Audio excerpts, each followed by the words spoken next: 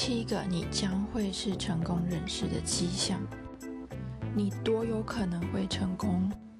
在我访问了上百个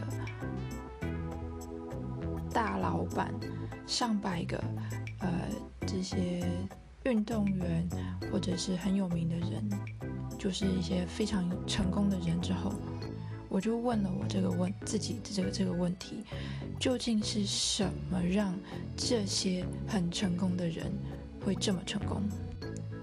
我一直都很着迷于想要知道这些成功的人他们的心里的想法是怎么样的，他们是怎么样在管理自己怎么样让自己很专注于一件事情上，在遭遇困难的时候是怎么样让自己很坚决的可以走下去，是什么让他们不同？那我要讲的这些呢，不是理论，这些是他们显现出来的迹象。然后呢，我们来看看这些迹象当中你有哪一些。好，在下面可以留言一下。那第一个迹象，很成功的人呢，他们有很好的习惯；不成功的人呢，习惯很不好。然后他们有什么嗜好嘞？他们会去喝酒、抽烟、吸毒、看一堆的电视。那成功的人呢，为什么会成功？就是因为他们的习惯有良好的习惯嗜好。习惯创造了一个人95%的行为举止。今天的你，明天的你将会成为的人，都是取决于你形成的习惯的品质。我发现的一件事情就是，最棒的人习惯也是最棒的。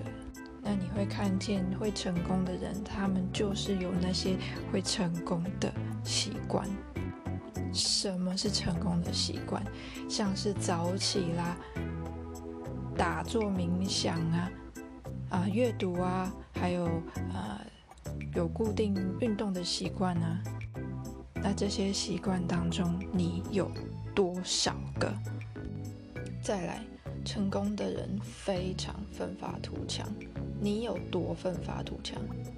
我的意思不是说跟你工作很痛苦啦，或者是你老是在那边威胁别人叫他们做事情我的意思是说，你会不会逼自己去把成果展现出来？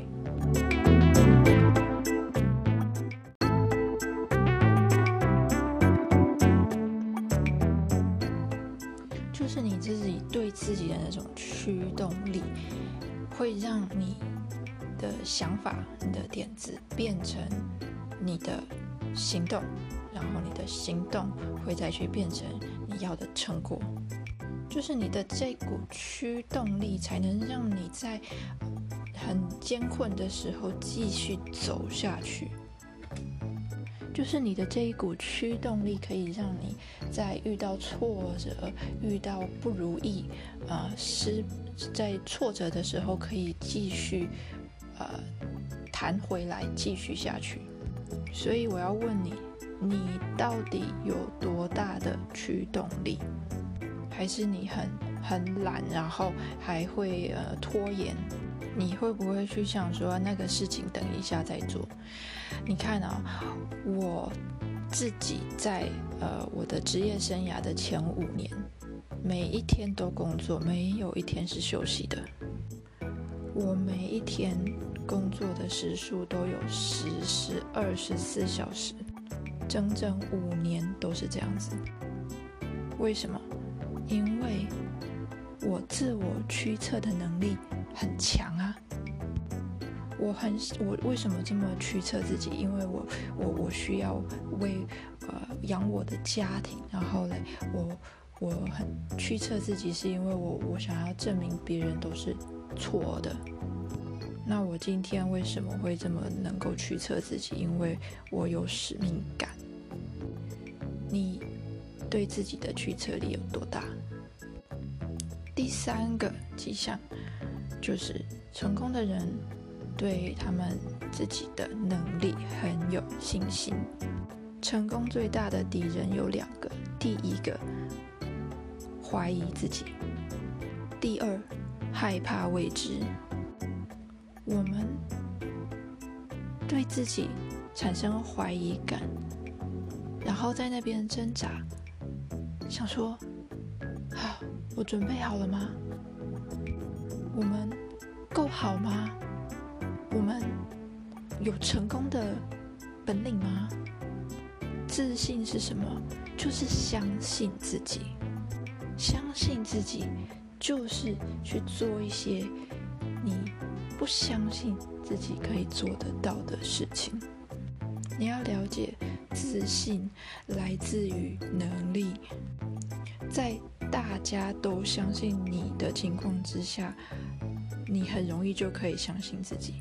但是我要讲的不是这种情况，我要讲的是在你还没有准备好的情况之下去相信自己，在没有人相信你的情况之下相信自己，在每个人都怀疑你的情况之下去相信自己。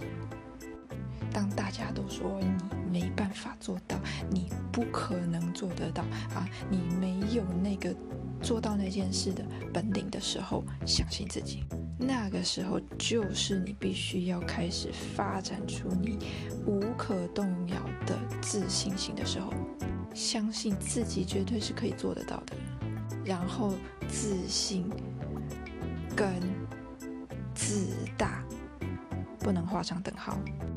自大是相信说我比大家都还要好，那自信呢是相信说没有人比我好。你对自己的自信心够不够让你去做你所该做的事情？够不够让你去为自己赌上一场？不是说说而已，而是去行动。你有多常去投资自己？你愿不愿意把你所拥有的一切都孤注一掷到你想要的那个目标，你想要的梦想上？你会不会把自己赌下去啊？你还在拖延吗？你还在犹豫吗？你是不是那个完美主义者？你是不是有分析瘫痪的问题？你的点子可能是全世界上最好的，但是你没有办法好好去表达这些想法，但是你没有办法去跟别人解释你的想法，这样子的话，你什么都做不到。那沟通技巧有很多种形式像是写 email像是写在 Facebook 上面发文或者是在社群网站上面发文或者是开会讲话，或者是跟某人1对1的交谈在电话上面讲话，或者是跟客户交谈，或者是在一大群人前面讲话，这些所有的心态全部都囊括在我们讲的沟通技能当中。我在我的职业生涯的一开始做的一件很重要的事情，就是我去参加 Toastmaster， 然后在那边训练我的演讲技巧。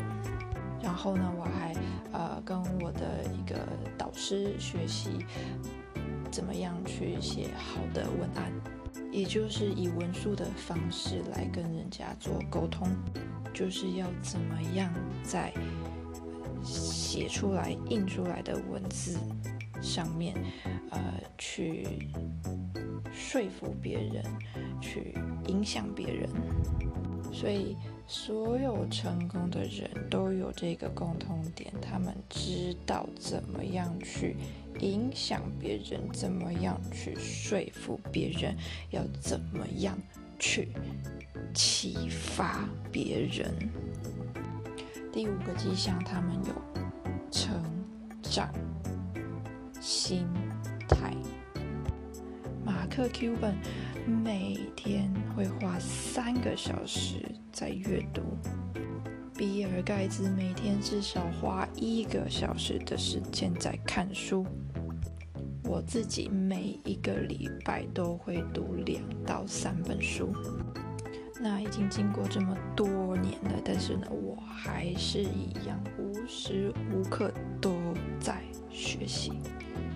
那我讲的学习不是说只有看书而已，你可以去听播客啊，然后去跟一些成功人士讲话啊，然后跟你的心灵导师学习啊。但是呢，我们这些成功的人，我们总是在学习，我们不会停止学习。有一次我邀请一个很成功的人出去吃午餐他是一个很成功的人，然后他做的是并购这一行。他出场成功了很多次，在很年轻的时候就已经成功处理过了很多公司。然后呢，我们在吃饭，在面对面坐下来的时候，那他第一件做的事情是什么？他就掏出一本笔记本，然后就开始做笔记，就开始问我问题，然后写下来，然后他就开始学习了。我是想要跟他学习的人结果变成什么？变成一个好像学习会这样子，他也在跟我学习。那这件事情我永远也忘不了。你会发现说，你知道的越多，你不知道的就越多。然后你知道的越少，你就会越觉得自己知道的很多。那第6个迹象是什么？就是成功的人他们会很欢迎失败。你会不会欢迎失败？还是你在失败的时候会感到很自卑？你要知道，很成功的人呢，他们对于自己的未来乐观的很好笑。他们对自己的未来呢，总是会乐观以对。讲到未来的事情的时候，就讲起来感觉好像是已经发生的事情，即便是根本都不可能发生的事情也是一样。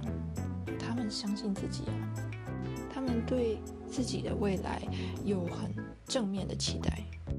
华特迪士尼以前被他的新闻编辑炒鱿鱼，因为跟他讲说他半点想象力都没有，半点创造力都没有。史蒂博被电影学校拒绝了3次之后，才获得他重大的成功。桑德斯上校被拒绝了上千万次，一直到56岁的时候，他开发的食谱才被采用。所以你会注意到的是，很成功的人呢，他们失败的次数通常会比任何人都还要来得多。所以你会发现呢，成功的人跟没那么成功的人，他们的最大不同不在于他们力道的强弱，不在于他们知识的多少，而是他们有没有意志力。丘吉尔就说得很好，他说成功就是一直失败，一直失败，还一直失败，但是热情不减。以做买卖跟做交易来当做我们的例子好了。最成功的销售员，然后所得最高的、最成功的达成成交的人，他们是什么人？他们是那些每一天都被拒绝的非常多次的人，他们被拒绝的次数是比任何人都还要高的。然后这就是为什么他们会这么成功。成功就是在失败刀口下的产物。好，第7个迹象就是他们的 EQ 很高，不是智商哦，是情商哦。他们可能不会是全世界上最聪明的人，但是他们会让自己身边的人都是一些很聪明的人。他们或许不会是学校里面表现最好的学生，但是呢，他们的情绪智商是非常高的。你要知道，我们在讲成功的时候，情绪智商比你的智力的智商还要重要很多。智商是什么？通常是与生俱来的，你的基因决定了你的智商。但是你的情商是可以透过学习、透过发展透过慢慢去调整来得到的。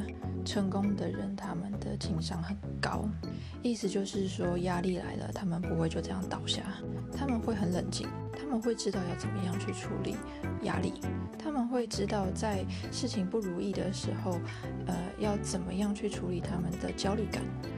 而且，很成功的人，他们自我意识感会很高，意思就是说，他们能够意识到自己的擅长的地方是什么，然后不擅长的是什么，他们的长处在哪里，他们的弱点在哪里，他们会知道要怎么样去管理他们的情绪，他们会拒绝去感觉自己不够好，在受到失败的打击的时候，他们不会去怨恨自己，他们不会去感到失望、挫折。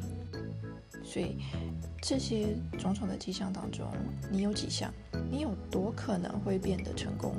如果这些迹象当中你有一些的话呢，那恭喜你，你会成功的几率还蛮高的。那如果你有这些迹象当中的所有的话，那么呢，你成功的几率会是非常非常的高。但是有这些迹象是一回事，另外你还要把你这些迹象、你这些特质，跟你的技能合在一起，要合在一起，你才能够真正的变得成功。好，你的迹象特质这个只是你的潜能，你要怎么样把你的潜能变成真正的获利？那你需要的呢，就是你的技能。我的新书解锁它，就会让你知道这些关键是什么，让你知道要怎么样去解锁你自己所有的潜能。